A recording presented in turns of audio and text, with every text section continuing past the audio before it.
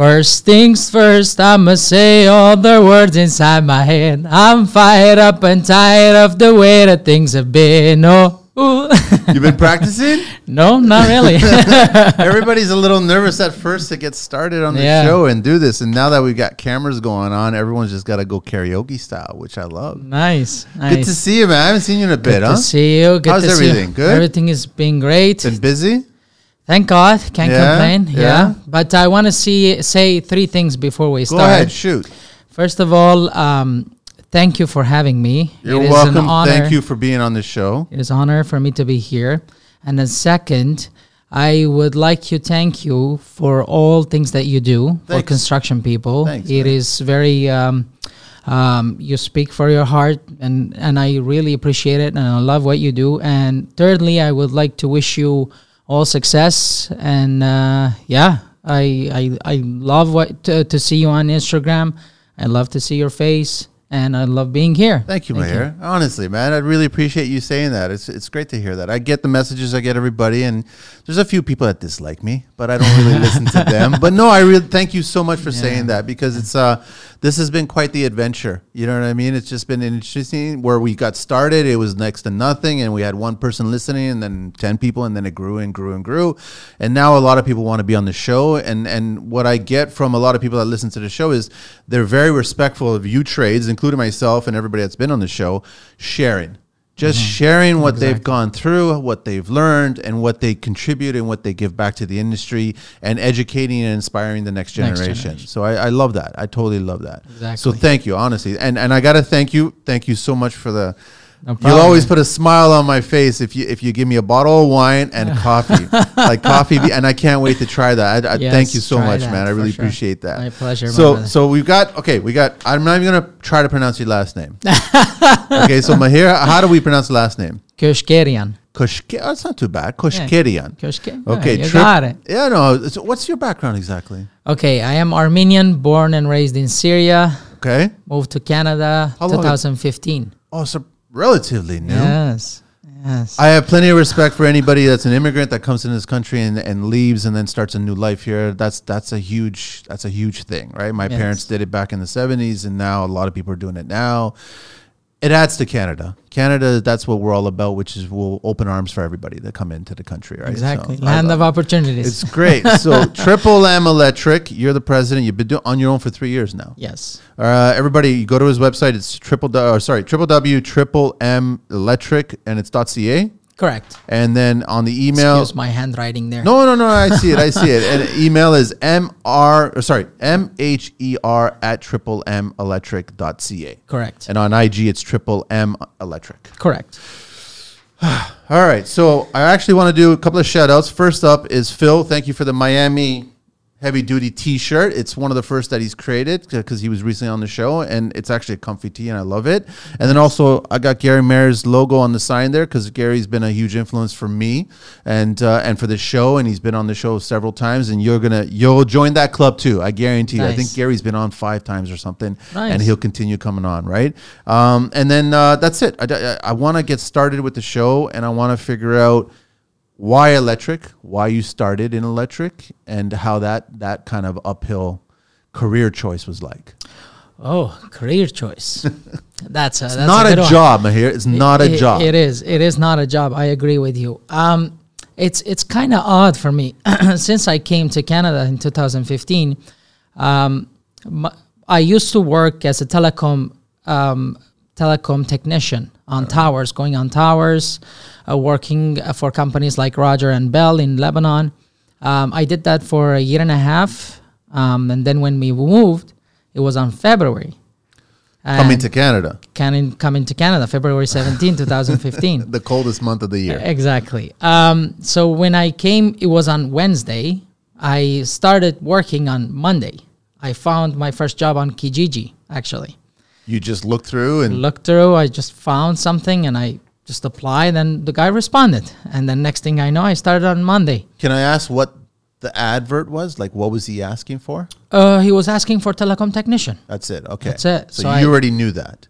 I knew how to go on towers and work on those equipments, right? So I contacted him, and then he interviewed me keep in mind my English at back then was very like almost zero. I could barely speak it. I can understand a bit, but I could say only good morning, how are you, and have a good day, and that's it. So I went. I wish there. a lot of trades would just know that much. Just leave it at that. You know what I mean? So yeah, I went there and I spoke with him in an interview. So I started working, and then 2 months later I got fired.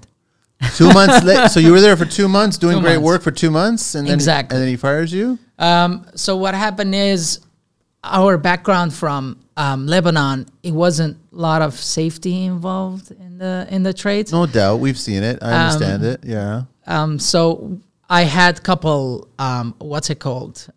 Close calls. Close calls that you have to wear your hard hat, this and that. So I got fired because of safety reasons. Got it. And then for the record, there's a lot of GCs and a lot of other trades that don't always put the lid on, and we all know it's a $250 fine. And I guess like speeding, you got to get caught exactly to get to fined. learn. Yeah, right. So okay, exactly. So I went on other jobs. I had some manufacturing jobs that I did, which it's not for me. It's not for my personality.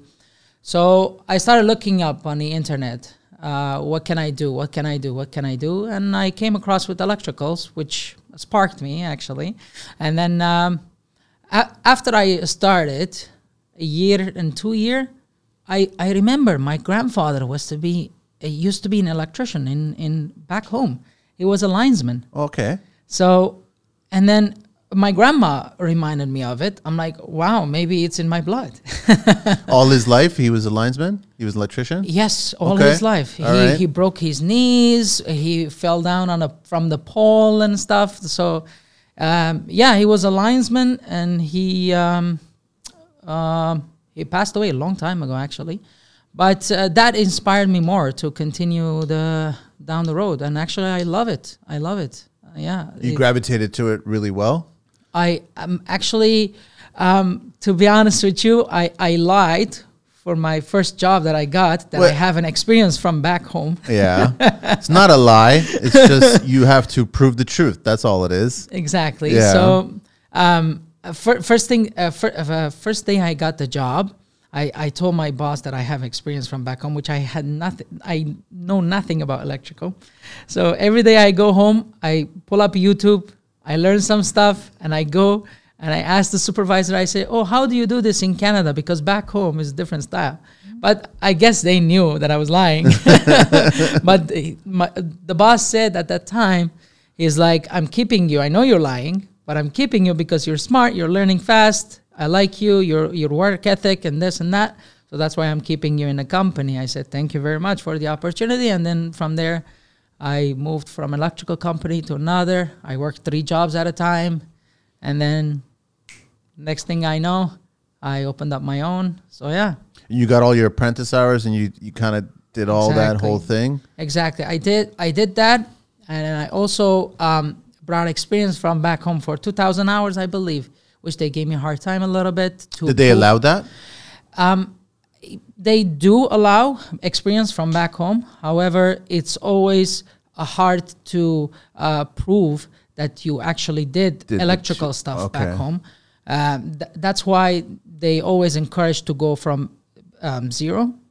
So, but I worked hard. I said, I want to challenge the exam. Just give me the opportunity. I want to move fast. You know what I mean? Yeah. So they gave me the opportunity, and I proved it. I failed the first time, and I got it in the second time. From then, I waited 3 more years. Then I applied for master's.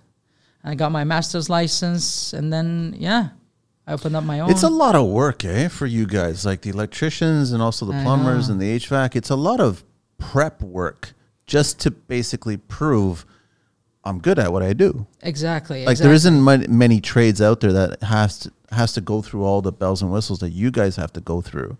Exactly. And also for especially immigrants like me, it's always hard to understand the English on a code book. Yeah. It's like very high level of English, and you have to I know the code on the field, but I don't know how to find it or how to understand the code from the code book. Listen, all of us that actually speak English and read English and write English still have that same problem. I'm just saying. Okay, so don't worry that it's not you and it's not where you came from. But I agree with you. It would almost be nice. Like, I would love Canada to have a bit larger open arms and maybe have different translations of the book. So you can at least practice with the English and your language and put them together. But that might open up a whole can of worms where it's like you do one, you're going to have to do all of them. And then now there's going to be so many different. And I also kind of disagree on that, because we as immigrants, we have to come and adapt. To here, for sure. Here. We don't expect the government to adapt on us, right? But in all fairness, there's a lot of better techniques, electrical speaking, not here, outside of Canada, right? So I see the way the Irish and UK, the way they do they have the hubs, right? So everything goes to one source instead of having to go to every single plug or switch or something like that. And I think those sometimes are smarter ways of actually running electrical. So there's different ways, but of course there is. Yeah, but some ways are safer than the others. Yeah. However, from my back home, was what I remember, we used to take the neutral off of the faucets, like the copper faucets. We used to just run it. Yeah, just. It's very dangerous way of doing it. I was just about to say. Yeah, so sometimes when you have cuts on your fingers and you're washing your hands, you just feel a little jolt. Yeah. So don't do that. No, and that's a standard there. That's the way. It's not a standard. It's just it's a cheat. It's a cheat. Yeah. Okay. It's a cheat. It's a cheat. But I guess you just live with the little. Yeah, just. That's why I'm not an electrician. I don't like that I can't see where the pain is coming from. The pain just shows up. Yeah, that's it. Magically just shows up. And the thing is, you don't see it. You don't see the electric. You feel it. You feel it, definitely. You feel it. How was it taking that last exam for the masters? Was that intimidating for you? It kind of on the being a couple of years on the trade, you kind of confidence. You feel you build your confidence, and if you read the code book over and over and over again, you kind of understand the guy who wrote it, and then you understand how he thinks, and then you have the more understanding of code book, and then it gets easier by the time. But again, you have to do it over and over and over, like everything else, right? Of course, it's just repetition. How was your all good experiences with ESA and inspectors and everything like that? Everything fine, or are they like, I don't know how? Okay, I always had mostly have good experiences with ESA, especially with permits and everything. I guess everybody outside of Canada, Electrical Safety Authority, I don't know what it's like in the U.S. or what it's like. We didn't have ESA back home. We didn't have an authority body to govern. No one had licenses. Whoever, this guy in the neighbor, he knows some stuff. He goes and hire him. Exactly, and then he blows everything up. So here.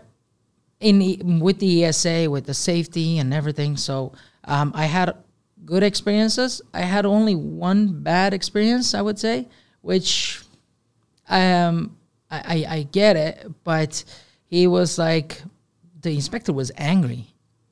He just showed up on site angry, and he's yelling. So was he coming from another site that maybe wasn't? I have no idea how it was. Okay. He was giving us hard time that I had to go to his supervisor and complain about him to be nice. Like, was it just personality wise? Like, yeah. Okay. Yeah. He was like, you don't know what you're doing.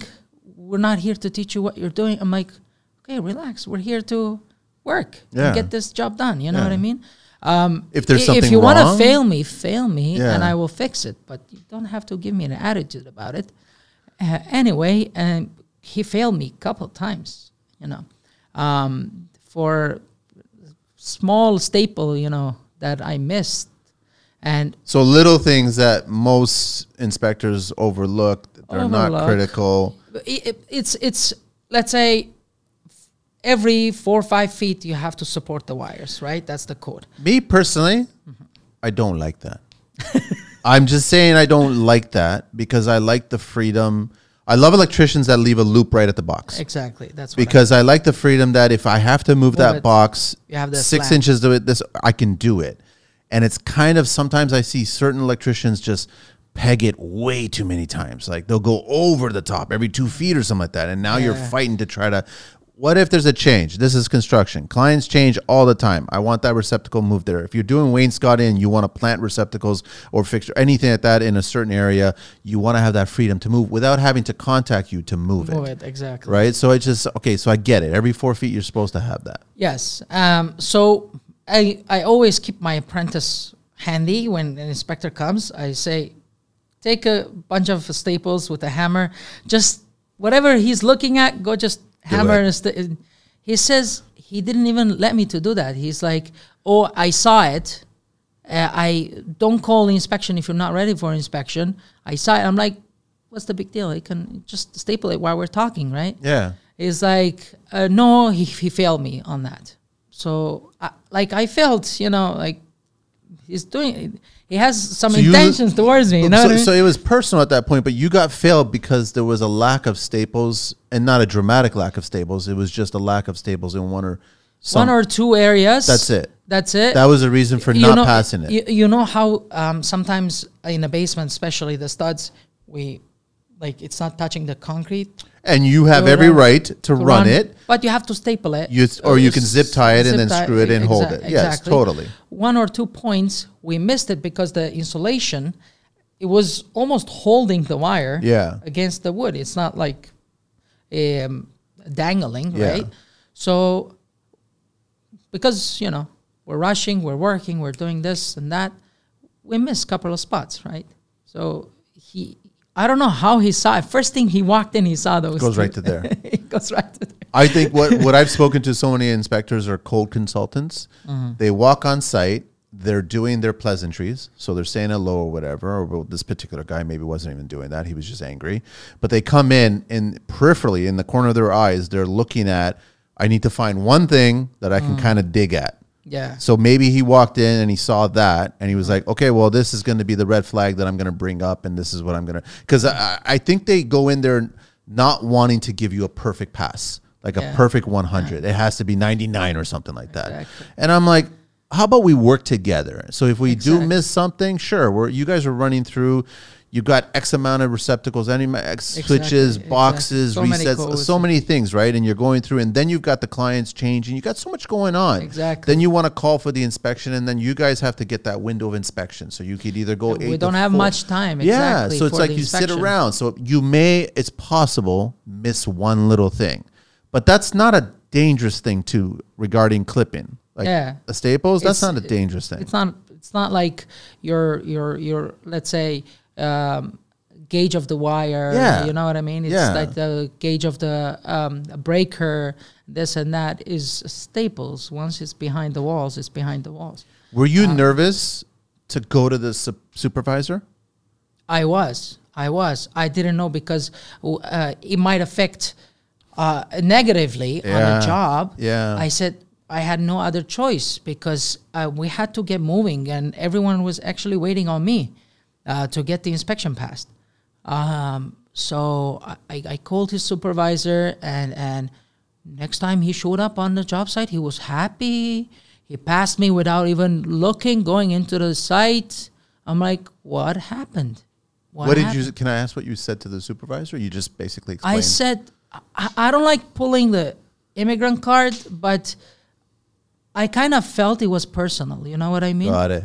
I kind of felt it was personal because I gave him all the options to fix it and working together to get the job done. And he was just blocking me every way I give him of fixing the issue. Is like, no. You wanted to fix the issue. Of course. You were willing to fix it. And I like the inspectors to give me defects because that's how we learn. Yeah. That's how we learn, right? I don't mind getting the defects, but I want to fix them. I don't want to hold on to the job site or the contractor or the client just because he has some personal issues or I have no idea. So next time he was very happy, very forgiving. I guess he walked in, he saw something, everything. He says everything is perfect. He passed and he went home. Good for you to actually do that, because I encourage all young trades and even old trades that have been around. Like, you have the right to do that. Like, do it professionally.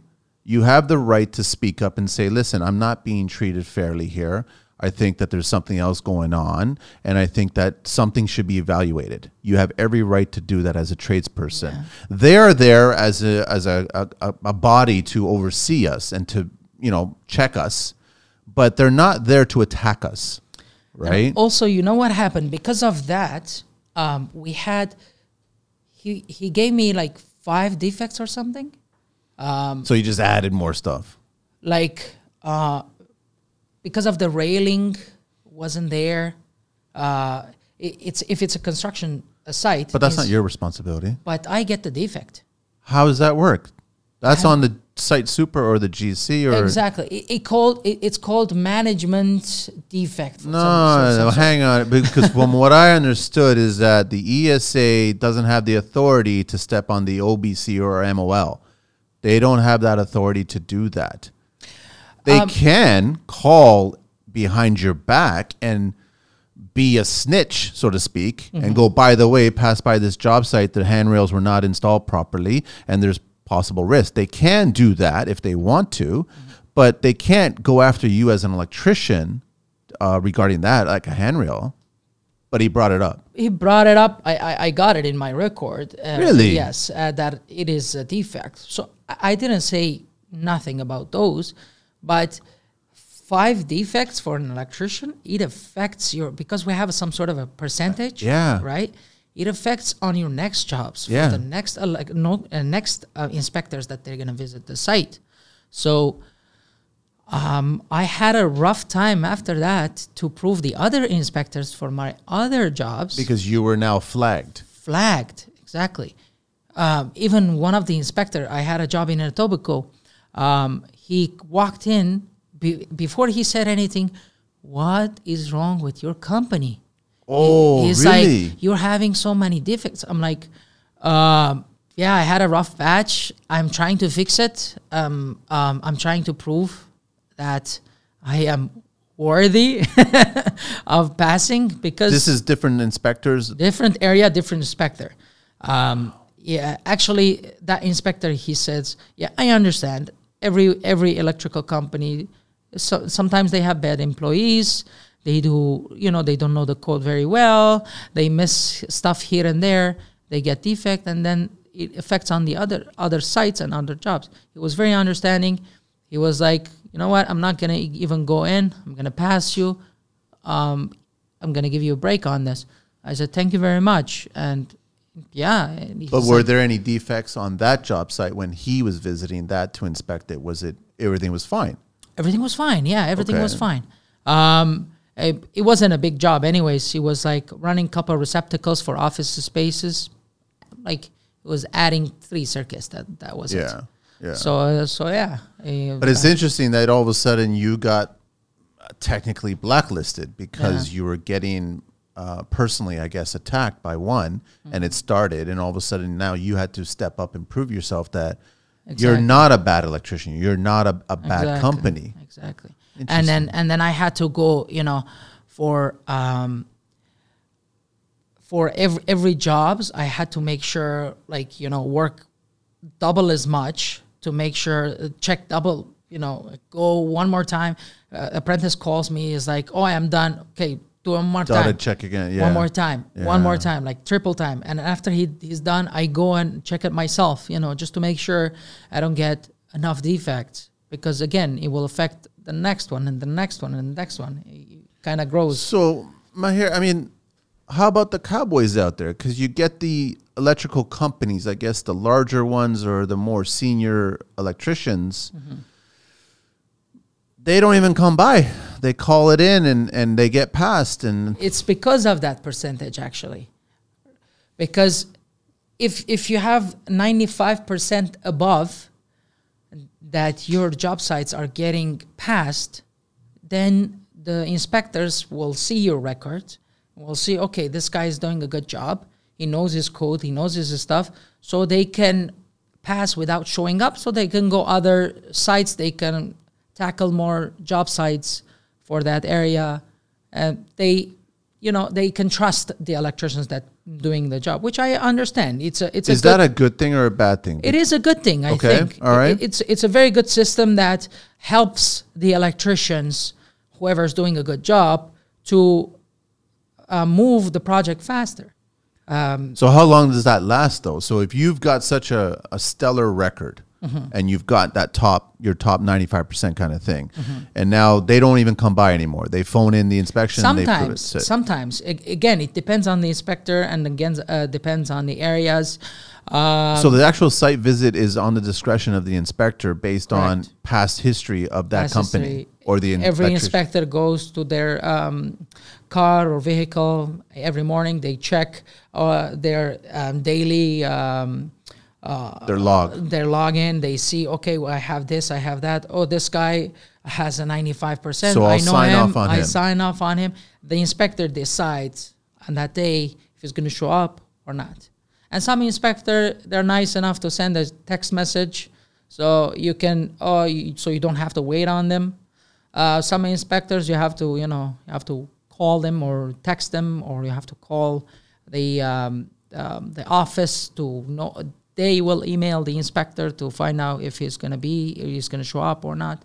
So it's sometimes communicating with the inspector is a hassle, because they're on the road, right? They're inspecting other jobs. If I don't know if he's going to show up, let's say from 10 to 11, and I'm there wasting our time and the company time from 8 to 4. Yeah. And someone has to pay that. And if you address that to the client, he's not happy about it. He's not happy about he's going to pay one guy standing there. Literally standing there. Literally standing there just waiting for the inspector. Yeah. And I don't like, because some companies, what they do, they don't wait for the inspectors. I have my previous companies that I work for, they're like, you know what? We're not going to wait for the inspector. We're just going to pull the permit or the inspection day. So the inspector comes in, inspects the job without anyone from that company present. I don't like doing that because... Are you allowed to do that? Yeah, you're allowed to do that. I thought you had to have at least one representative of the job or the company there to walk through with the inspector. It's a good practice because you can actually explain the inspector what has done, what you have done, what's the if it's a reno, what's existing, what's new. You have to explain what happened and whatnot. However, my previous boss was like, no, I'm not going to babysit him. He can go, if he has some problems, he can call me. I can explain him on the phone. I guess 10 plus years in the industry, it kind of, for us, the new starters, we're like, oh, we want to impress the inspector. We want to build a record. We want to do this. We want to do that, just to prove. Maybe over 10, 20 years from now, I will be similar to him. I wouldn't care so much about the inspection, but I can tell you, in the beginning, it's more of we get nervous when the inspectors come by. So. But you gotta figure out how much time is being wasted. If you're literally a man down, a tradesperson down on site waiting for the inspector, it could be 8 hours of lost productivity, right? Exactly. So now that's 8 hours that's taken away from another job. Now let's say you do 2 jobs, 3 jobs a week. Like that's a lot of time. Exactly. So and we can't do, let's say if I have a job 1 and job 2, and let's say I finish them both at the same time, I can't do inspection both of them in the same day. No, you can't. Because I don't know what time he's going to show up. If I know, let's say if we have some sort of a, like from 10 to 12, right? Okay, I can say, okay, from 10 to 12 or 3 hours window. I can understand that as well. If there's a 3 hours window, you can at least book another inspection in a day. At least if you know you're wasting one guy, you can waste them on two job sites. Are you getting 3-hour windows? I'm hearing most electricians get like 8-hour windows. No, that's what I'm suggesting. Yeah. If we get 3-hour windows, that would be great, because inspector usually know that they've got an idea of what their day is going to be. Exactly. Where they're How going many- to do a route, right? Exactly. So it's no different. So they're going to, and you just have to figure out where are you in their route. Yes. But wouldn't it be nice if the ESA or the inspector can actually just send out a flash email to let everybody know, here's the opportunity that I'm going to be on your Exactly. job site. But Exactly. I guess, I don't know, that's too much to ask. No, some inspectors, they do. In the They morning, do. They call. They text. Oh, they Let's say text. we estimating that we're going to be there from 10 to 12, but nothing guaranteed. I understand that. Thank you for letting me know. I can schedule my day better. Yes. And then half an hour earlier, some inspector again, they text. They said we're on our way. We're gonna show up, and then we inspect the job. Again, thank you for letting me know. I guess some what we need in our trade is better communication between ESA and tradespeople, because I think what happened, they feel like they are against each other, which I disagree. We are both on the same side. There's that stereotype, though. Exactly. It's the same thing with the building inspectors. We're on the same side. We want to Yeah. get the job done. Yeah, we and wanna- we want to do it in a proper manner. Yes. We don't want to hide anything. We don't want to hide anything. We're not here to cut corners. We're Yeah. not here to do, unsafe work, because it will affect us and affect the client. It will affect everyone, right? So that's why I feel like we have to communicate better, in order for us to have better scheduling, better results, better, happier client. That's important for us, to have a happy client It's after amazing how much more stuff you have going on outside of the actual inspection. Yeah. Like there's so much happening going on, and then there's this inspection that can just put the brakes on everything, and then also affect your business. It does affect Yeah. And then funny how some electricians, they promote themselves as, oh, I know this inspector. This area is, I know this inspector. He will pass, so he will get the job. You know what I mean? I'm like, no, it doesn't work that way. That's garbage, man. That's not a truthful statement. It's not. Definitely, Yeah. it's not. But unfortunately, some tradespeople do that. They'll use it as a sales pitch. Exactly. Oh, I know this. I have it in my pocket. This and that. This is So you just admitted to bribery, is what you said. exactly. Yeah, it's just nonsense. Yeah, it doesn't work Nonsense. that way. So clients doesn't know, and I don't blame them not knowing, because that's not their job. That's not their. We can tell them anything. Yeah. They can believe. You know what I mean? It is up to us to be transparent with them, because it's not nice. We're not here to lie and hide things and just say, oh, we know this guy. We have the knowledge. Oh, we'll take care of you. Don't worry about it. Doesn't work that way.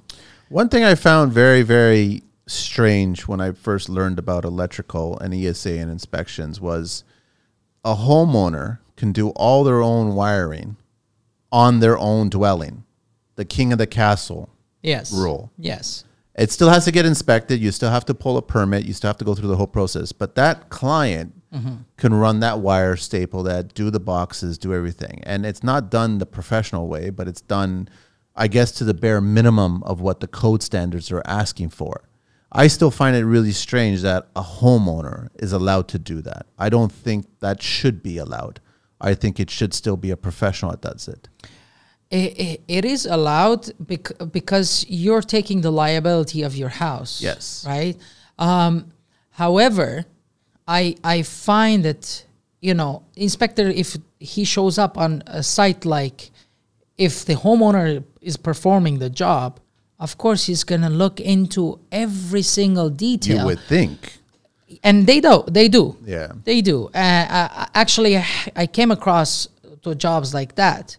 I came across to jobs like even they didn't even pull the permit.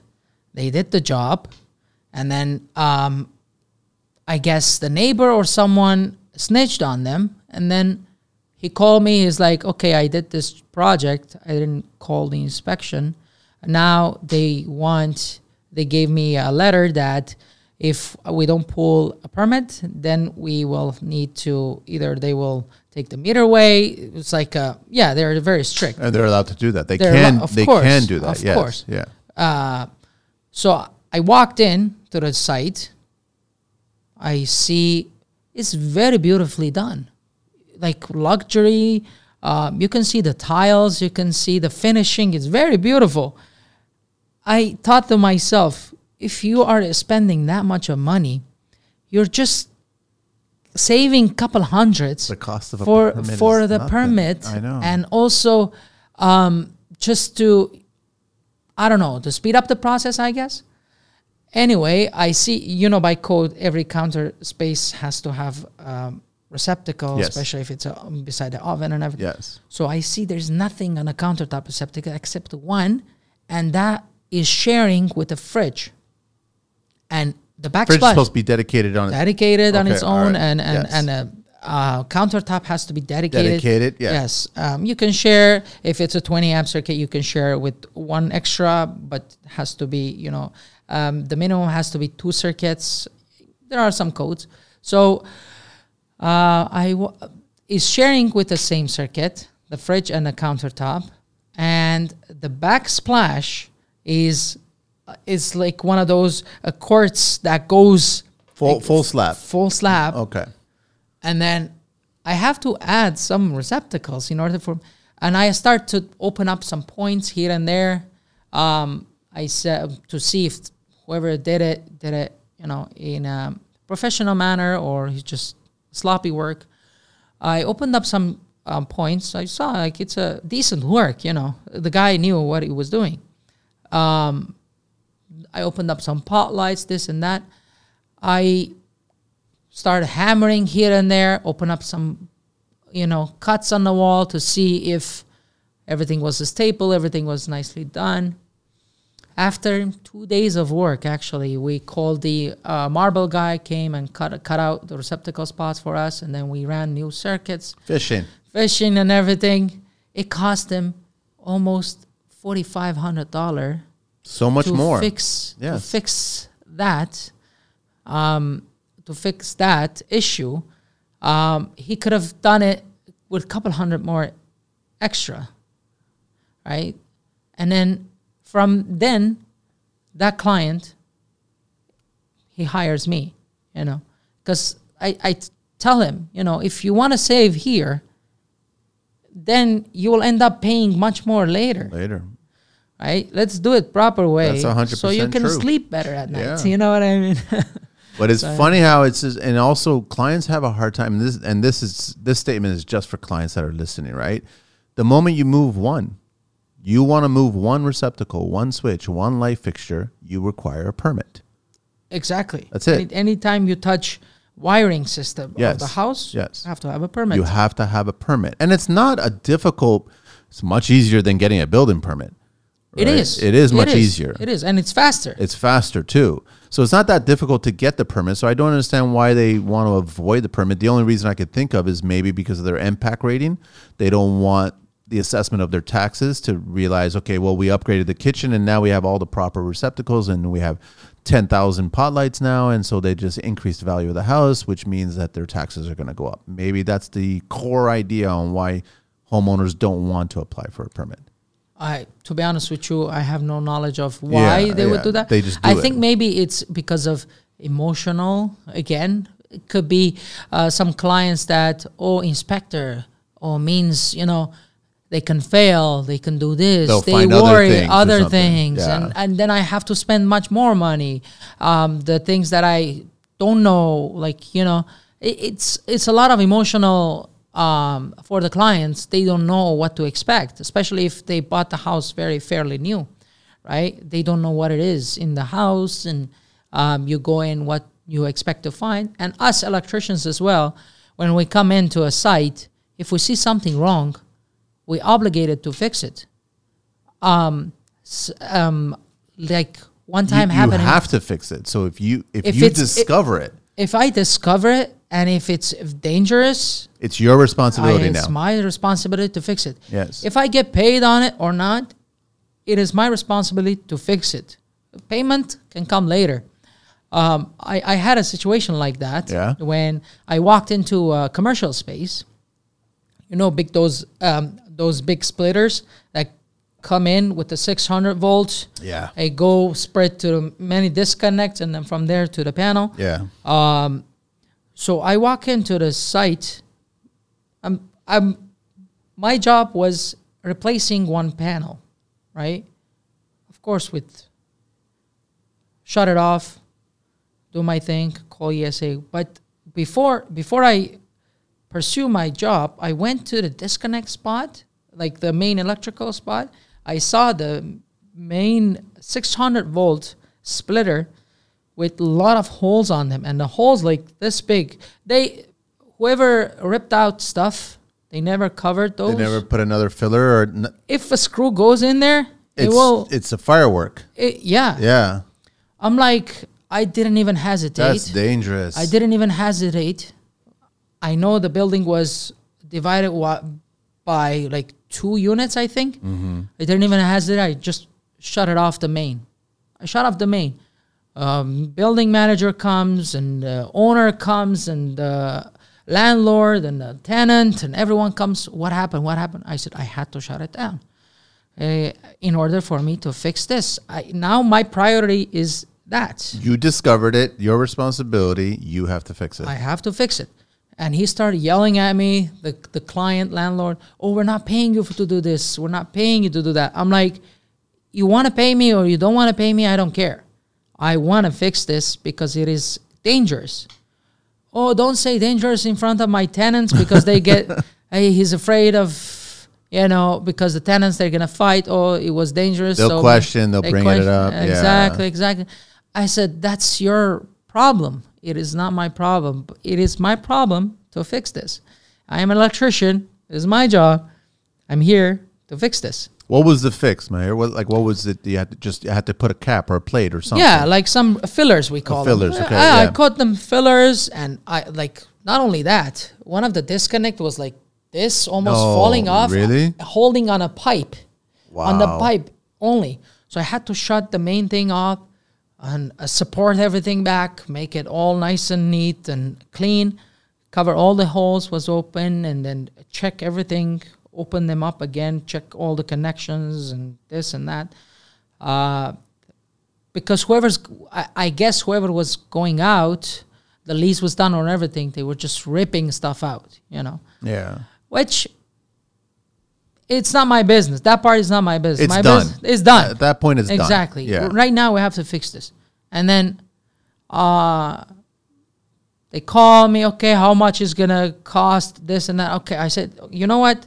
Let's not focus on the cost right now. Let's leave that at next stage. Let's focus on fixing this right now. Let me fix this. Let me finish. And then we call the ESA and whatever, and hydro, whatever. We energize this on a safely manner, and then we'll talk. Let's focus on fixing. We did it. We were 2 guys, right? I made one guy working on that panel on the other side, and I was only dedicated to fixing those. Once we're done, we call the ESA, hydro, whatever. They come, they see, okay, everything is good. I energize it back. Everything is normal. So and everything's safe. Everything is safe. Yeah. 600 volt is no joke. That you don't want to mess around with that. If you're thinking about those the little neutrals coming off, no, my that's nothing compared to 600, man. Yeah. It's dangerous. Like, that's death. Yeah, exactly. You know what I mean? And does the building want that? No, nobody wants that. Nobody wants that. But I think the building owner was expecting me to do it in a quiet manner. I'm like, I don't know. Yeah, but somebody left it very loud. So now you have to fix it. Exactly. That's just bottom line. That's how it works. But I guess they're looking at numbers, how long it's going to take. Exactly. Upsetting On tenants. Yeah, it's a business, right? It's business for them. But you can't cost of lives in business. Exactly. Like, you can't do that as a tradesperson, especially electrician. You can't do that. Exactly. You can't ignore it. Whoever was the last person, we don't know who that was, but they did that. It doesn't mean that you have to do that. Exactly. And you shouldn't do that. That's interesting. Yeah. And dangerous, like in our trade, especially in every trade, people can make mistakes, right? In electricians and electrical field, our mistakes can have dangerous effects, which we all can experience shock and this and that. It's normal to have those, but when we have to be 100%, we can't just say, oh, today I'm lazy, I don't want to do anything, and not think about the next person. We can't do that. We have to be 100%. Yeah. Right. So I got one question for you, because it's I think it would be the number one problem that other tradespeople have about electricians is all the little pieces that are cut and left nearby, exposed finished flooring, brand new flooring, and they leave them there. They don't clean them up, or they try to sweep them, and then they scratch the floor. Now I've seen a lot of electricians learning, and they're getting a vacuum, and they just suck it all up. But then there's the really bad electricians that just leave them all there. And then someone steps on it, and then you cry a scratch. And then, how do we get every electrician to not can somebody like Klein or somebody build a tool that cuts and catches? I know it's impossible, but cuts and catches, all these little things. Well, I don't know. For us, cleaning is some sort of it has to be personal. Yes. Like you have to treat the person's house is like your own.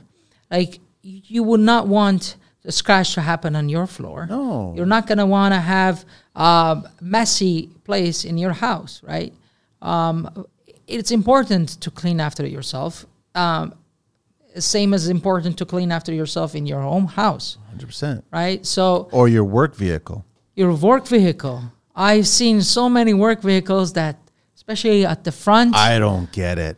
Oh, I don't get it. The whole drinks, dash. All you see is you have this picture of a collision, an accident, and then just rolling over and cups of Tim Hortons, it's just flying all over. Cups and food. I think the best thing you can do is, like, if you have a tradesperson come on site, go to their work vehicle and just take a little peek inside and see what it looks like. If it looks like a horror show, then don't hire him. Don't hire him, or have a word with them. Yes. And go make sure you're going to clean this, right? That you do the work. But I mean, take a little bit of pride, and it's difficult. I know you're constantly working 6 days a week. You have long hours. Then you keep on adding like this to the truck and this to the truck, and all of a sudden it becomes a mess. But you'd be surprised if you clean it up.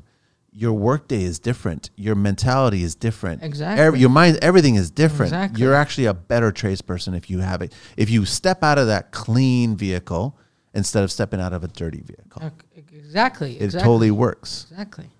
So I don't know how to. All I do is I ask. That's all I do. Is I just make sure you clean this up, please. Exactly. Like as you said, they have to bring it up for the election as a reminder. Yeah. Some people, we work fast. We want to get it in and out. They forget. Even the clean ones, they forget sometimes to clean themselves after themselves, and then it's just the client or the contractor is there to remind them, right? So. And then we don't have to get offended by it. We just have to get in, clean, and get out. I got a little funny story to share. It's related and not related, but I went to my favorite chicken place yesterday, and there was a big line, and there was a new guy on the line chopping up the chicken to get it all ready. And then he was coming up to my chicken to chop. And he chops it up fast, and he scoops it up, puts it into the tray, and one little piece of chicken is left. But he closes the container, right? And I see him move my container along, and I'm just staring at the one little piece there. And then he sees me staring at it, and I don't even say a word. And he just grabs the piece of chicken and then opens up the container and puts it back in. And I think that's what I'm going to start doing now with all the trays. I'm just going to look at them. That's all. I'm going to look at them. At it. I go, you see it, I see it, we all see it. Clean it up, man. Yeah. Just like that TikToker that does like this. That's all it is. That's it. Nothing has to be said. Nothing has to be said, man. Yeah.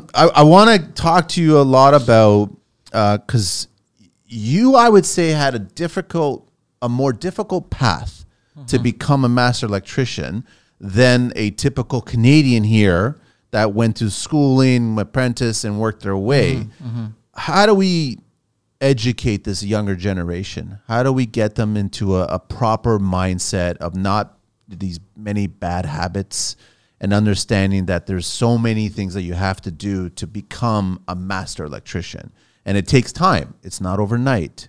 So your question is for the young Canadians. Anybody that's interested in getting in electrical and they want to be a tradesperson, how would we teach them? How do we start teaching them? Good question. Start teaching them. I guess for me, for my experience, just have fun. For me, the main point of me being on the site is not about the money. It's not about the client. It's not about the, yes, because of the project. I like electrical and whatever. It's for me to be there and have fun. I like having fun, and from day one, the people, they call me, oh, the guy with the radio. Whenever I go, radio is right by me, and I listen to music, and I have fun, make jokes with people, this and that. However, when you first start, you're gonna have some rough paths. Like maybe people will bully you, maybe people will treat you badly, swear at you, yell at you. It's unfortunately it's common in construction. So what I tell people from my own experience, those are, I look at them not a bad thing. I look at them as a learning experience for me. So let's say when I first started, my supervisor was hiding my lunch bag on a tree, just to record me when I, go looking for it, and I jump, to get it. Yes. I'm like, I saw it. He was just want to record me, right? So I just grab a stick, grab my lunch bag. Yeah. I went, So for me, it's okay. I'm still great friends with that guy. Yeah. I didn't get offended. I didn't get, I look at it in a learning opportunity. It's fun. It's fun on It's fun. site. He wants to have fun. Yeah. That's his way of having fun. Whatever. My way of having fun is listening to music, having chat with people, just dance getting to know sometimes, anybody. That's my personality. Just find how, what's your way of having fun and imply it in day-to-day job. If in electrical, you can do that. No one's going to say, oh, why you're singing. No one's going to say why you're having fun. Which is great. In offices, it's if you have an office work, it's you can't do it. Yeah, you can't yell and dance, and you'll be sent to HR right away. Exactly. We have that opportunity. We are like, I feel it. We are more free. In our day-to-day work, we can go places. Because I had a manufacturing job, right? I felt like a prisoner. You were stuck. At the end of my job, I was even crying every day on a machine, doing same thing over and over again for 1 year and 1 month. Every day, I go to my manager and I say, okay, I'm going to the washroom. If I go too many times to the washroom, manager calls me, oh, you're going too many times to the washroom. I'm like, I have things to do in the washroom. Exactly. I'm a human, not a robot, and eventually I started crying. This is not my place. I want to find something else, that suits my personality. So I feel like electrical suits 100% my personality. Who you are. Who I am. And you want to be around other people that similar, but they're different trades. Exactly. I love that environment. I love having the same kind of mindset, everybody wanting to learn, everybody wanting to achieve, accomplish the work, take pride. Exactly. Everybody. And I don't like grumpy people coming on site. And you're right. You were totally 100% right to do what you did with the inspector showing up that way and I guess attacking you, for lack of a better word, right? Yeah, because I have nothing against anyone. It wasn't needed. Yeah, I have nothing against anyone, and life is too short Yeah. to have, yell at someone and this and someone and that someone. It's just do it, man. You know what I mean? Just get it done. Have fun. Do you try the same thing with the clients? Because electricians are always a part of designer and client meetings, and it's whatever's the latest trends, what's going on. We want these lights. Everybody's bringing commercial lights into residential, and we want to see 15,000 architectural design trim kits, and we want drywall trim. So you're a part of that whole conversation. It is. But clients don't understand the behind the scenes of all that stuff. There's a lot of work involved. It definitely has, especially with, let's say, fixtures, right? Fixtures is sometimes clients tell me, okay, I don't know anything about the fixtures. I trust you. You're an electrician. You're the expert. Bring me the fixtures, and if I like them, I'll install them. I said, okay, I can do that. But I had a time that I supplied the fixtures. I said, okay, I can bring in my fixtures. If you like them, I can install them. He says, yeah, don't worry. Bring them in. I went there. I brought fixtures. It was architecture design fixtures. I installed them. After a month or two, he calls me. They're too bright. I'm like, we discussed on this, and then I showed you even. I have a tester. I plug it in my van, and then so you actually showed him how the light will turn on when it turns on, and he's like, "Oh, they're too bright. Can we change them?" I say, you know what? What we can do is, because they're dimmable, we can put a dimmer on it. You can dim it down. It's nice, and whatever you feel like it, you can whatever mood you adjust it. Yeah, exactly. He says, yeah, great idea. I go in, install a dimmer, I go out after a month. Even if I dim it all the way down, they're still too bright. We don't like those fixtures. We want to replace them. I said, okay, I can do that, but those fixtures cost me each, I think it was $200, something like that, cost on me. Okay. So it was $800-900 off my pocket. Now I can't return it because everything is You installed. didn't get them to absorb that cost? I tried, but they didn't want to. It's like, oh, we didn't know, and this and that. I'm like, you tested it. You showed it. I tested it. And he was a long client of mine. He's a good client of mine. I say, you know what? It was my mistake to bring in fixtures. Next time, if you want to have fixture, you bring it in. Lesson learned. Yeah, lesson learned. Yeah. And then from there, I try not to provide fixtures, especially the design fixtures, architecture fixture. If it's a pot light, I tell them this is the standard we use. If you want to have architecture, design, fancy stuff, you provide it. We come and install it, no problem. But anything that you provide, if you don't like it, we have to charge you to come back and replace it. For sure. But again, some people, I don't know. Again, I don't blame the clients. They don't have the knowledge, or we have better knowledge of. Let's say you have this office, right? We walk in. We know what type of a lighting will suit the best in this space. We have that knowledge. So some people, they want that knowledge, but again, it's a taste. Lighting is a taste. So if I have that taste in me, you might have a different taste. You might like pot lights in here. I would say, you know what? Pot lights might not be good in this application. But there's a cost associated with that. And I understand it. The clients, you can show them a test. You can show them a sample of what the wall is going to look like, the floor is going to look like, the furnishing is going to look like.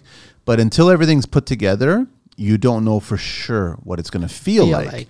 And I understand that. I totally understand that. But if you don't like what it feels like at the end of that, there's a cost associated with that to change it. And as long as you understand that cost, it's no different than I remember the very first time where you had to explain to a client that installing a fixture is an hourly based project. It is, because I do not know what fixture you're going to purchase, and I have no idea how many pieces there are attached to that fixture. A million crystals. You have to insane amount. Yeah. So someone still has to install it, and then you start having those conversations about, the clients will assemble it and put it all together, and then can you just hang it? Doesn't work that way. the frame of the fixture has to be installed, hardwired, connected, finished, and then all of the decorative pieces, so to speak, have to be installed. So if you want to take on that responsibility, then by all means do that. But if that's the kind of client that wants to be associated, then that's not the right client for a professional electrician, right? Exactly.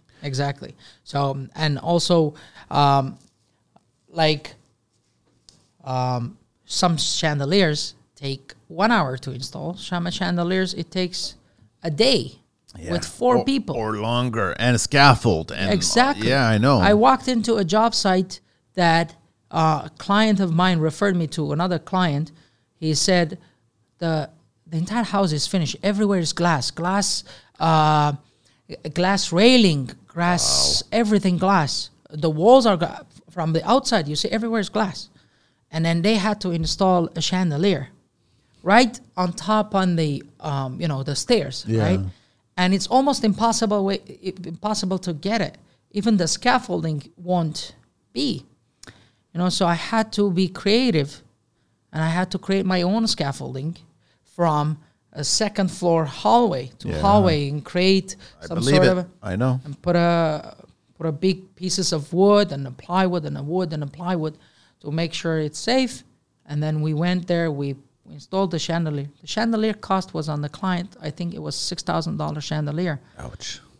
It took us 6 hours to install that chandelier, and 3 guys. So 3 guys, electricians, working on one chandelier. So imagine how much of a difference it can be. Some chandeliers, you just open it up, unbox it, pop it in, put it up, half an hour, you're done. Yeah. It depends. But even those are not just given. They shouldn't be just given. It still takes you a half hour to an hour or whatever to install that. Yeah. And there has to be a cost associated with that. Exactly. And a lot of clients, they don't understand the unboxing it, cleaning it up, taking it, put it in the garbage, and this and that. It almost the same time as the installing of the chandelier.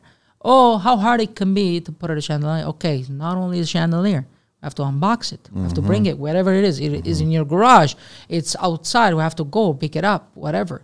We have to come, unbox it. Then we have to install it and then clean it up, whatever, unwrap it, whatever it is, right? So this also is time consuming, and someone has to pay for those, right? That's just how it works. It's as simple as that. So I understand it. I mean, what's new in the industry right now? I know that, I think personally, people are overlighting their homes. I agree. I kind of like that. I kind of like that. I like options. Exactly. Sure. But I think that they're overlighting. I agree. But the thing is, what I tell my clients, it's always to have more than less, right? If you have, let's say, for example, if you have more pot lights, you can put a dimmer on it, and then you can set it as much as you want. Bring it down. But if you have, let's say, 10 pot lights, and then it's not bright enough, then you have to call an electrician again. You have to add and this, and call ESA, whatever, if it's adding pot lights, right? So those has to be, for me, I say, you know what, you do, for avoiding not calling electrician after, just do it a little bit more and see what the end result will be. Because if you see it on the paper, a designer designed you a piece of paper and shows you the lighting. They figured it out. They figured it out. It's not going to be 100%. People, they imagine that is going to be the end line, which is. I love those drawings with the little circles where the lights are, and then the little loop to the next light, and loop to the next light. Exactly. But this room has never been built. We have no idea how it's going to feel. That loop, how long it is. I know. So I was like, okay, it's been built and installed exactly how this was drawn, but it doesn't feel right in the space. And then you got to question it. So that's where the conversation, and you go back to your earlier point of the whole show, I think, is communication. It's communication with the designer, communication with the homeowner, communication with the ESA. It's just communication. Sure, it's easy to draw and plan everything, but it may not be exactly what you're looking for. So you might have to add 2 or 3 or whatever, change the fixtures. Yeah, exactly. Yeah. Some people, again, either they blame the electrician or the designer, the clients say, oh, you didn't know. It's almost impossible to know what the end result will be. we have an idea of it, but it can't be 100%. But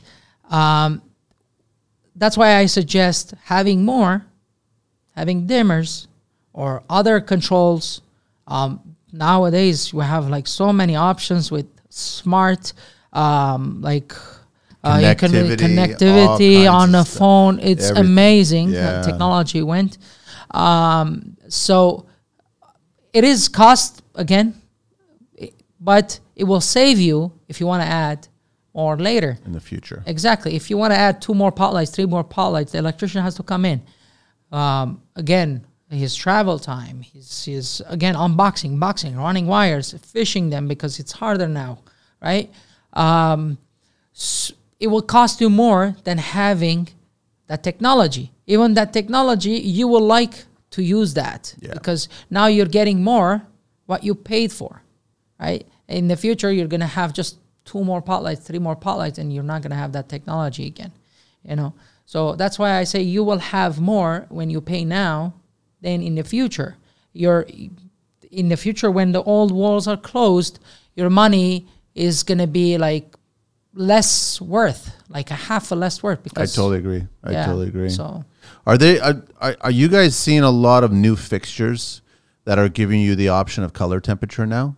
Yes, actually, I love that. You love that? I love that. But I thought most homes wanted to be a warmer tone, anything from 28 or 2900 down Kelvin. Mm-hmm. And then you get into more commercial spaces and you're getting higher up to 5,000, 5,600. 5,000 Kelvin, right? So, but it's nice. Like, you like that option in homes. I've never been a fan of colder temperature lighting. Some people, believe it or not, they like it. Yeah. I personally don't like warm in house. In my house. Okay. So it depends on the house. If it's a modern house, that's where I was gonna. Yeah, exactly. If it's an old and like some has history in it, you would like to have it warmer. If you have pictures on the wall, you want to have pictures. Lighting. You want to have warm light. Kind of easier on the eyes. But personally, if I want to walk into my house, I want to have it bright, You want a bright blue, cooler. Not blue. I like 4,000. 4,000. So you're almost in the middle. I'm in the middle. Yeah. I don't like hospital, and I don't like a lot warm, Yeah. So, because in that application, the colors you see you're seeing them differently. And one thing that's really scary that clients and designers needs to also understand is that mixing and matching. Yeah. You can have your temperature for all your recessed lights. You can have your temperature for all your strip, LED strip lighting, accent lighting, and then you can have your temperature for all your fixtures. Yeah. And if they are slightly off and you turn everything on when you're using it, you're going to hate it. Exactly. You're going to look at it and you go, this is not appealing. It's almost impossible if you have so many lightings in the house, it's almost impossible to match them because every manufacturer's it's 3K different. Exactly. Yeah. 3K of one manufacturer, it doesn't match 3K of other manufacturer, because everyone built it differently. If it's built in China, is different. If it's built in Canada, is different. It's built Europe, is different, right? So it depends. So you have to actually get samples and turn them on to see if the lights will match one another. That's my approach. I always like to get samples before approaching the project. Get samples, visualize it, and see it. Make the client see it first. If he likes it or she likes it, then we'll go ahead and then we'll move on with the project. But even the samples, it's challenging because I've sometimes have had disagreements with suppliers because they'll have a nice display and they'll create a nice 3-sided box of some sort. Yeah, exactly. And I'm like, that light looks this way in this box, but it does not look the same in a job site. Exactly. And so I've done that before where I've built-ins custom and one built-in was slightly larger than the other, and then you put a light, same bulb, same everything, but the temperature's not the same. Exactly. So there's so many variables attached to this, and you got to be careful about that. And it's a challenge for you guys. You guys have a trade that when you finish your job and you turn it on, let's say if you just hit one switch and you turn everything on, it's an emotion you feel first instead of a thing that you see first. I agree. Clients and tradespeople feel the overall lighting than they do see the overall lighting. And that feeling is what either sells it or says, I'm not happy and we need to change this. Change stuff, yeah. Right? But you guys have that sales portion of it where now you have to make sure you covered your bases and go, listen, sure, I'll install everything. You provided all the fixtures and then we put all this together as per the drawings. But if it's not feeling the way you want it to feel, it's not my responsibility. You can't blame me. Yeah. Right? So you got to go back and you got to absorb some of that cost, right? That's important. Exactly. I had a client that had old style of pot lights, right? Baffles and everything, or? Yeah, it wasn't that old. Okay, all right. No, it was, how do you say, with the MR16, yes, those bulbs. or the GU10s or whatever. Yes. They still make them. They do still. I don't like them. I don't. Yeah. But I went, it looks awful because some bulbs that they replaced, one of them is white color, the other one was yellow color and this and that. I'm like, you feel, Yeah, I know. I know like, exactly. I can already see it and I'm feeling it and I don't like it. I know. Exactly. I know. So I said, you know what? My job wasn't replacing those pot lights. My job was another portion. But you saw that. I saw that. I'm like, do you want to replace those pot lights? I'm like, I'm not trying to sell you. I'm not trying to upsell you. but This is bothering me. Exactly how I said it. I said, can we replace those pot lights? And the guy is nice enough. He's like, how much extra is going to cost me? It's like, if you give me this project, I'll give you a discount on this, but please replace them. And it bothers me. So, and it should bother you. It totally should. Yeah. And we end up replacing it. So you got more work just because you spoke your mind, which is great. Yeah, like now he feels great. He goes in the basement. He's like, wow, I feel great. It's a big difference. It's a big difference. It matches the colors, right? So yeah. How's your relationships with the apprenticeships? How has it been easy? Are there a lot of good guys and girls out there that want to be electricians? I have good I have good experiences with apprentices, because I don't know if I got lucky or something. I don't know, but I hired a guy. I took him out of the college, skilled trades college. Okay. I heard it's a great place to recruit. I've heard both sides. I don't know if it's a great place. It depends on who you're speaking with. Exactly. But so far I had good experiences with them. Okay. Anytime I need someone to hire, I go there. You go there. I go there. I see some resumes and, you kind of read it through. You don't know who to expect and what to expect. Yes. But I tell them, come, just whoever you are, just come, show me what you do. I'll watch him a couple days, and you kind of get the feeling in a couple of days if he's a lazy guy, if he walks like. It's interesting you're saying that, because it's almost as if you're not really interested in knowing how much electrical he needs to know or has, as much as I don't care about that. As what kind of a tradesperson he's going to become. Exactly. Right? I like to look at it in a way that I'm hiring that person. Yes. I can't teach him the work ethic. I cannot teach him character. I cannot teach him this. I want to hire those. Electrical, I can teach him. Yes. Electrical is easy for me to teach him, but I'm not going to, I cannot build a character. Although he can look it up. Like you can, if his boss or the people around him, they have good character, he can become one over the time. Yes. However, there are some fundamentals that you cannot change. I hire the guy. He comes in, he runs. I give him like a jokingly, I say, oh, run, grab me ladder. And he runs. I'm like, wow, we're 2022. People are running to get me a ladder. Running's for amateurs. No, I know. It was a test. You failed. Oh, I know. No running on site. Yeah, it's funny. So there's a good pool out there that you've experienced. You see the work ethic of that guy. This guy wants to do something. He wants to do. He wants to be better. He wants to get better at everything. So I like that personality, because I've been that. I am still are.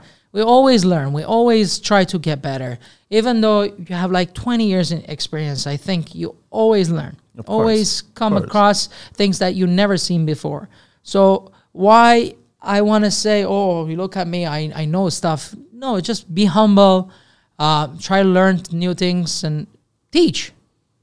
Right? So that's all you can do. Yeah. Where do you want to take your business from here, man? Okay. My business, one of my main goals is to help the apprentices to build better electricians. Like, yes, big company is good to have, but we have a lot of electrical, let's say, electricians are, assholes. Electricians are... there's assholes in every single trade.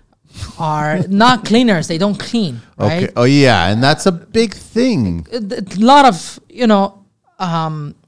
negativity, right? Yes. I like to work on those. I like to make electricians better, make them have fun. Not to worry about million years from now.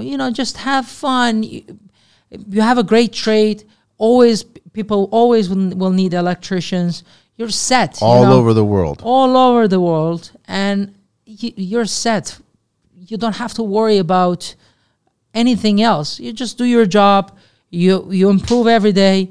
And then you're set for life. Do the best that you can that day, that job. And then As try to improve long the as- next one. And Exact- improve the next one. As long as your next day is better than the day before, Yes. you're doing good. Yes. Just try to relax and have fun. That's my culture I want to build around the company. Well, I've spoken to a lot of electricians, and I'm going to get Pato back on the show as well too. And it's been hard. He's found some good guys, some good, up and coming apprentice, but there's far many more that are not good.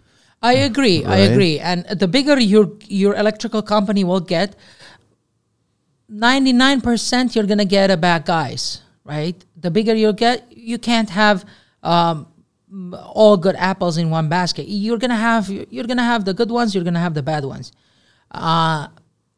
It's a lot of challenge to how do you say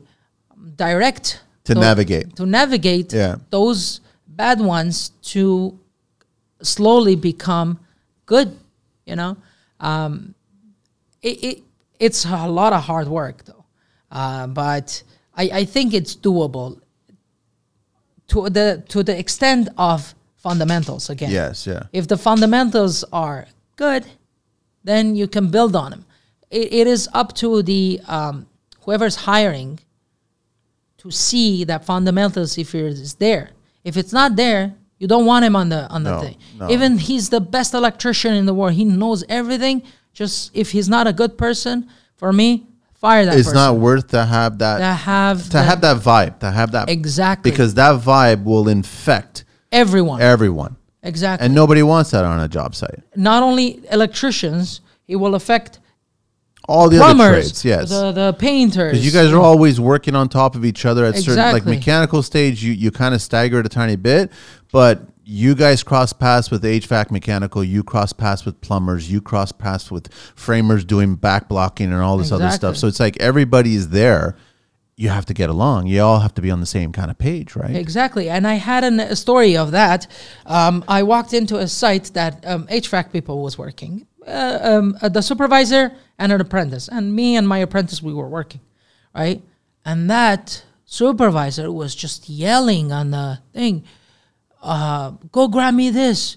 You're useless. You're this, you're that. I'm like, dude. There's no reason to. There's no reason. You're angry. You're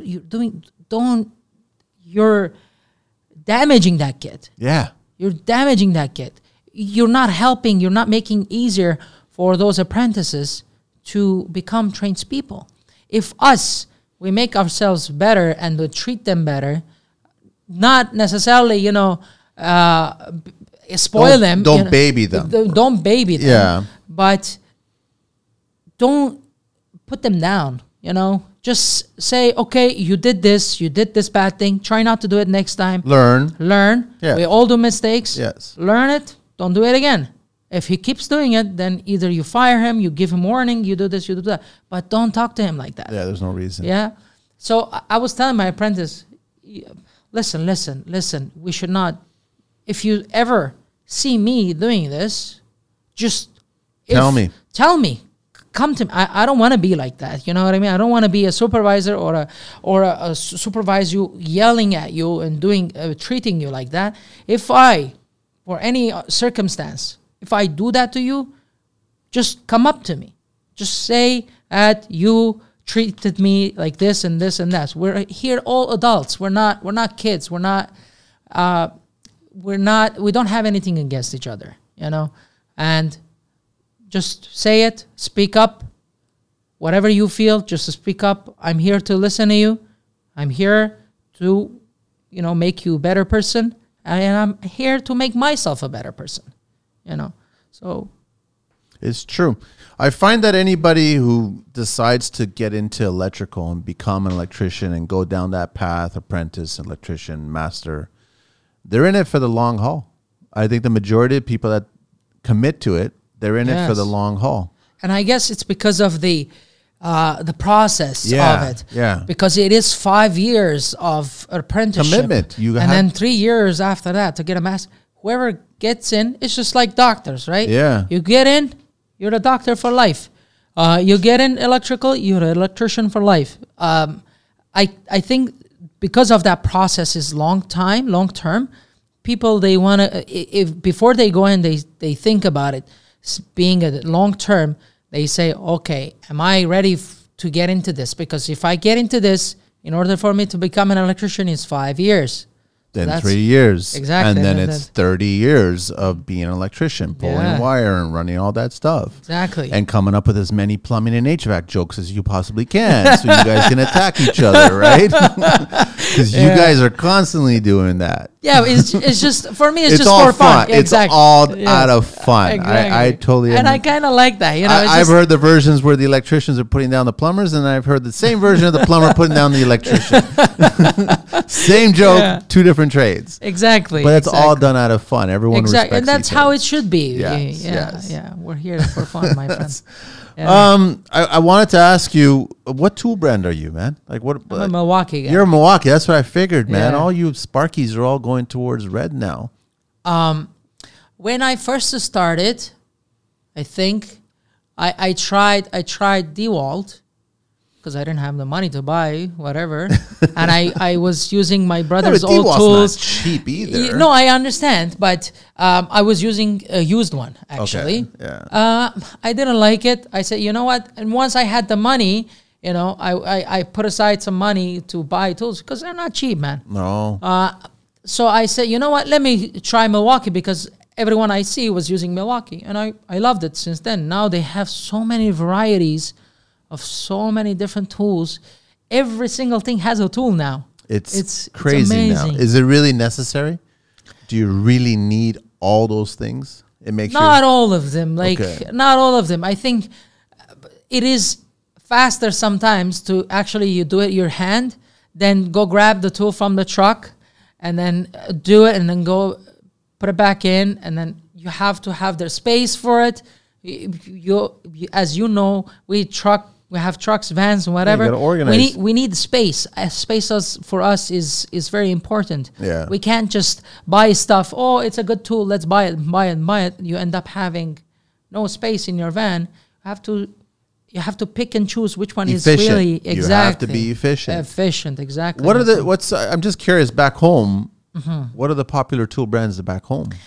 It's kind of when I was there, which we're talking like 12 years ago, when I was there, I never seen an impact driver. Nobody has one? Just Joe driver. Whoever was rich had an impact. Who had an impact. Like a regular trades people, No, screwdrivers. Just screwdrivers. Wow. Yeah. And I never seen cordless. A decade ago. Yeah. Interesting. Exactly. I never right now how it is, I don't know. But At that point, when I came here, I'm like, wow, here's an impact driver. Look at this machine. Look at that machine. And I was fascinated by it. Like, here are great tools. And imagine every screw that you hang a box, you do it manually. How long that's going to take for you? That's hurt my wrist just thinking about it. Yeah, exactly. Oh, impact gun and just drive it right in. Yeah. Sometimes I just stand there and look at the construction in Canada, how efficient it is. And then people still complain about it, that taking us so long. I know.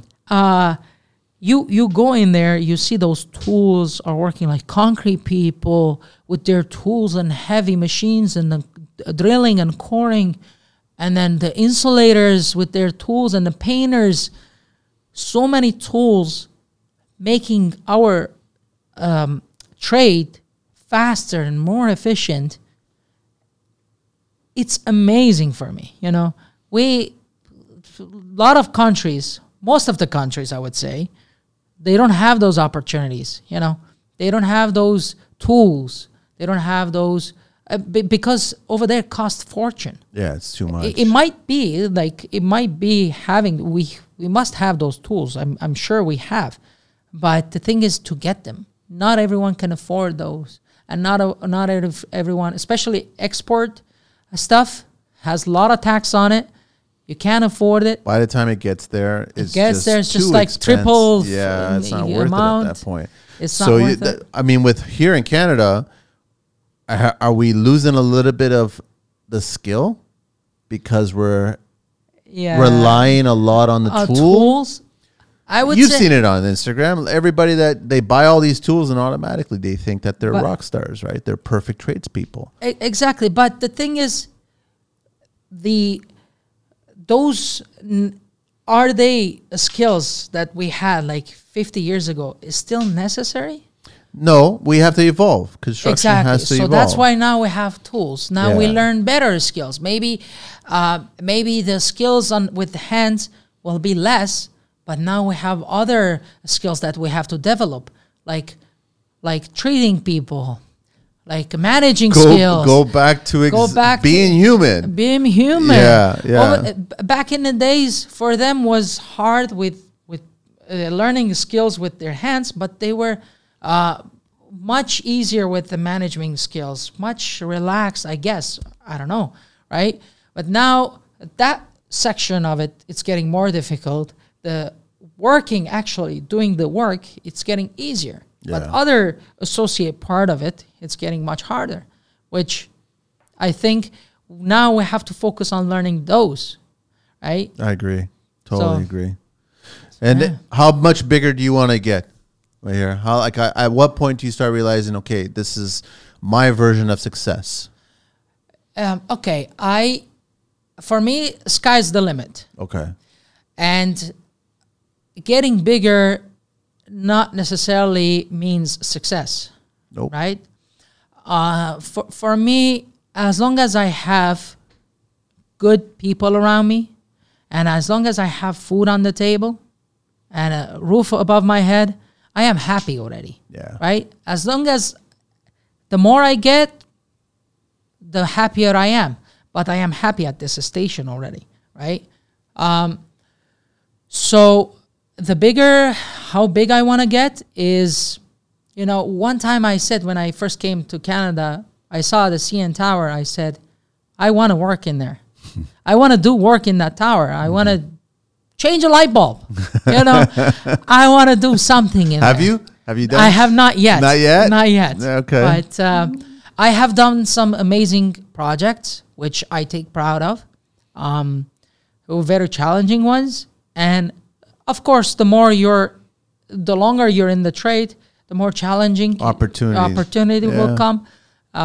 So I'm very excited what is going to be unfold in front of me. So we'll see. And you're prepared for it too. I am prepared for it. And I am, I'm excited and just to see if we can manage it. You know what I mean? Yeah. That's the challenge for me. You get a project. Oh, okay, this is going to be interesting. oh, I like it. This is a little challenging. It's not like, oh, we're doing some pot lights in a house that we can do it with the eyes closed, It's challenging. I like it. Let me take it. But not everybody's like that. I had a client, one of my best clients ever. Mm-hmm. They sold the house that I did a lot of work for, and then they were reluctant to sell it because they didn't want to leave it, but they wanted to just get another place. So they bought another place, and then they quickly discovered there was a lot more knob and tube in the new place, and then their insurance wouldn't touch it. Oh, yeah. So they had to replace it. So I spoke to one electrician asking, would you be interested in tackling the knob and tube job, which I'm sure you've tackled it once before or even several times. This is Toronto. We still have a bunch of it. Yeah. And there's a process, and it's hard work, and you've got to figure out. It's a messy work. It's very investigative work. Exactly. Right? There's more work than just standard running a new and wiring a brand new house. I totally get it. And he didn't want to do it. He didn't want to do it. He wanted nothing to do with it. He just looked at it. It was going to be a headache. He didn't want to do it. So I gave it to somebody else. I actually gave it to Pato, and Pato did it, and he loved it. And he was a different mindset. It was no different than whenever I've met new trades that I want to work with. Mm-hmm. I want to see their eyes light up. They're excited. They want to do it. It's a challenge. They want to figure out how to, that's what I wanted to see. And that's what I saw in Pato. And then he was like doing it. And all of a sudden he did an amazing job, and the clients were very appreciative, and he made good money. He did a good job, and he did everything legitimate, found so many problems. Of course. And like we talked about on this show so far, you find it, you own it now. Exactly. And it's unfortunate because now my calls are going to be going to him instead of. Of course. No, but what I think is, because of how you are, that's how you like that guy. Yeah. You attract what you are. For the other electrician, he will find people like him. And he'll stay in that safe for area. Environment. Yes. So that's how I find it, For me, I think about me being here is for a reason, right? Yeah. We attract each other. It's nothing. I love stories like your story, like who you are and your mindset. When I first met you, we got along. Exactly. I never met you before, never spoke to you, nothing, but we just got along. Yeah, right? Like this is how we had, like, as people. If you want to attract better people, first you have to be better to attract better. Yes, right. 100%. Work on yourself to attract better people. Right, I look at myself and my previous bosses, right, and I could see how I personally evolved with the bosses I had. It's very interesting. The first boss I had, he was an amazing guy, but he was lack of confidence. I had a lack of confidence. The next one had better confidence, better whatever, and less of a nice guy, which I was at that point. Right. And then I learned. I look at my bosses evolving, and I'm like, wow, I am evolving in the same process. So that taught me of, you become better, you will attract better people. 100%. So that's why I'm here right now. Yeah, I know. And every tradesperson should be like that. We got to wrap it up soon. So sorry, Angelina, the clock went out, but I'm guessing it's 90 minutes, right? That's what I figured. So no big thing at all. I want to do these other segments I don't care about because I was enjoying the conversation and just talking, right? But I want to do the last segment, which is the 12 questions of construction. But I also still want to let everybody know. So Triple M Electric, and it's www.triplemelectric.ca, and it's MHER. MHER. ER, yes, at Triple M electric.ca, and on Instagram it's Triple M Electric. And also, when you do get into the CN Tower and you are going to change a bulb, you better post a picture. You better tag me, man. I'll tag you. Tag the Construction Life, and we'll get through that. All right, so let's do the 12 questions. You ready for this? Sure. All right. I'm curious about these answers. What is your favorite construction word? Oh, wow. Related to electrical. Anything in construction. Could be electrical. I say, let there be light. What is your least favorite construction word? Least construction word. Cheap. Yeah. What turns you on in construction other than a light switch? What turns me on, and the end result of the project. Finished project, yeah. Yeah. What turns you off in construction? Turns me off. negative surrounding. Yeah. Yeah. Yeah. What's your favorite curse word? You don't have to swear. We haven't sworn that much in this one. That's it. But if you have a favorite curse word, it could be even in your language. Yeah. Yeah. I actually say Mher kunem a lot. It's in my Armenian language, means, motherfucker type of thing. Say it again. Yeah. It's Mher kunem. Miner kunem. Mher. Minen. Mher means the mom. Mom. Kunem means like, Fuck her. Yeah. And actually everyone learned. Now everyone learns a little bit. That's exactly. all that matters. Yeah. What's your favorite vehicle in the entire world? Vehicle? Yeah, anything in the world. Doesn't have to be construction related. G-Wagon. G-Wagon's been coming up a lot. Least favorite vehicle in the world? Least favorite. Ford Flex, I think. Ford Flex? I think the cube ones. I hate it, man. Are you like Ford Flex? Those There's the Nissan Cube. similar to that one. Oh, is it like that? Yeah. It's ugly. It's like a box. Exactly, man. It's just ugly. Yeah, I know. Every time I see it, You cringe. You cringe. Yeah. What construction sound or noise do you love? sound, Or noise? noise. I love actually the plumber's what's it called? The torch. When it turns when on? it turns on. Yeah, that I little like spark. It's the spark. I love that. Yeah, it's Even the nice. smell for that one, I love it. Yeah, I like that. Yeah. What construction sound or noise do you hate?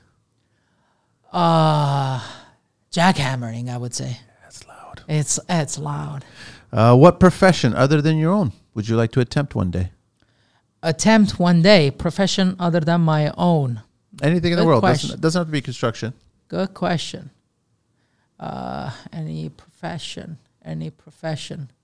Oh wow, I never thought of that. Maybe real estate? Get into real estate? Yeah, maybe.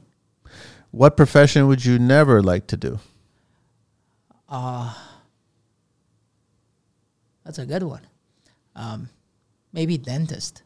Yeah, staring into people's mouths. People's mouth and the smell and the cleanness, as we were talking about. I know. You can't clean there in the mouth.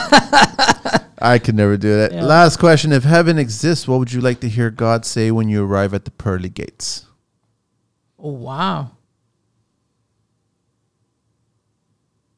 You did good.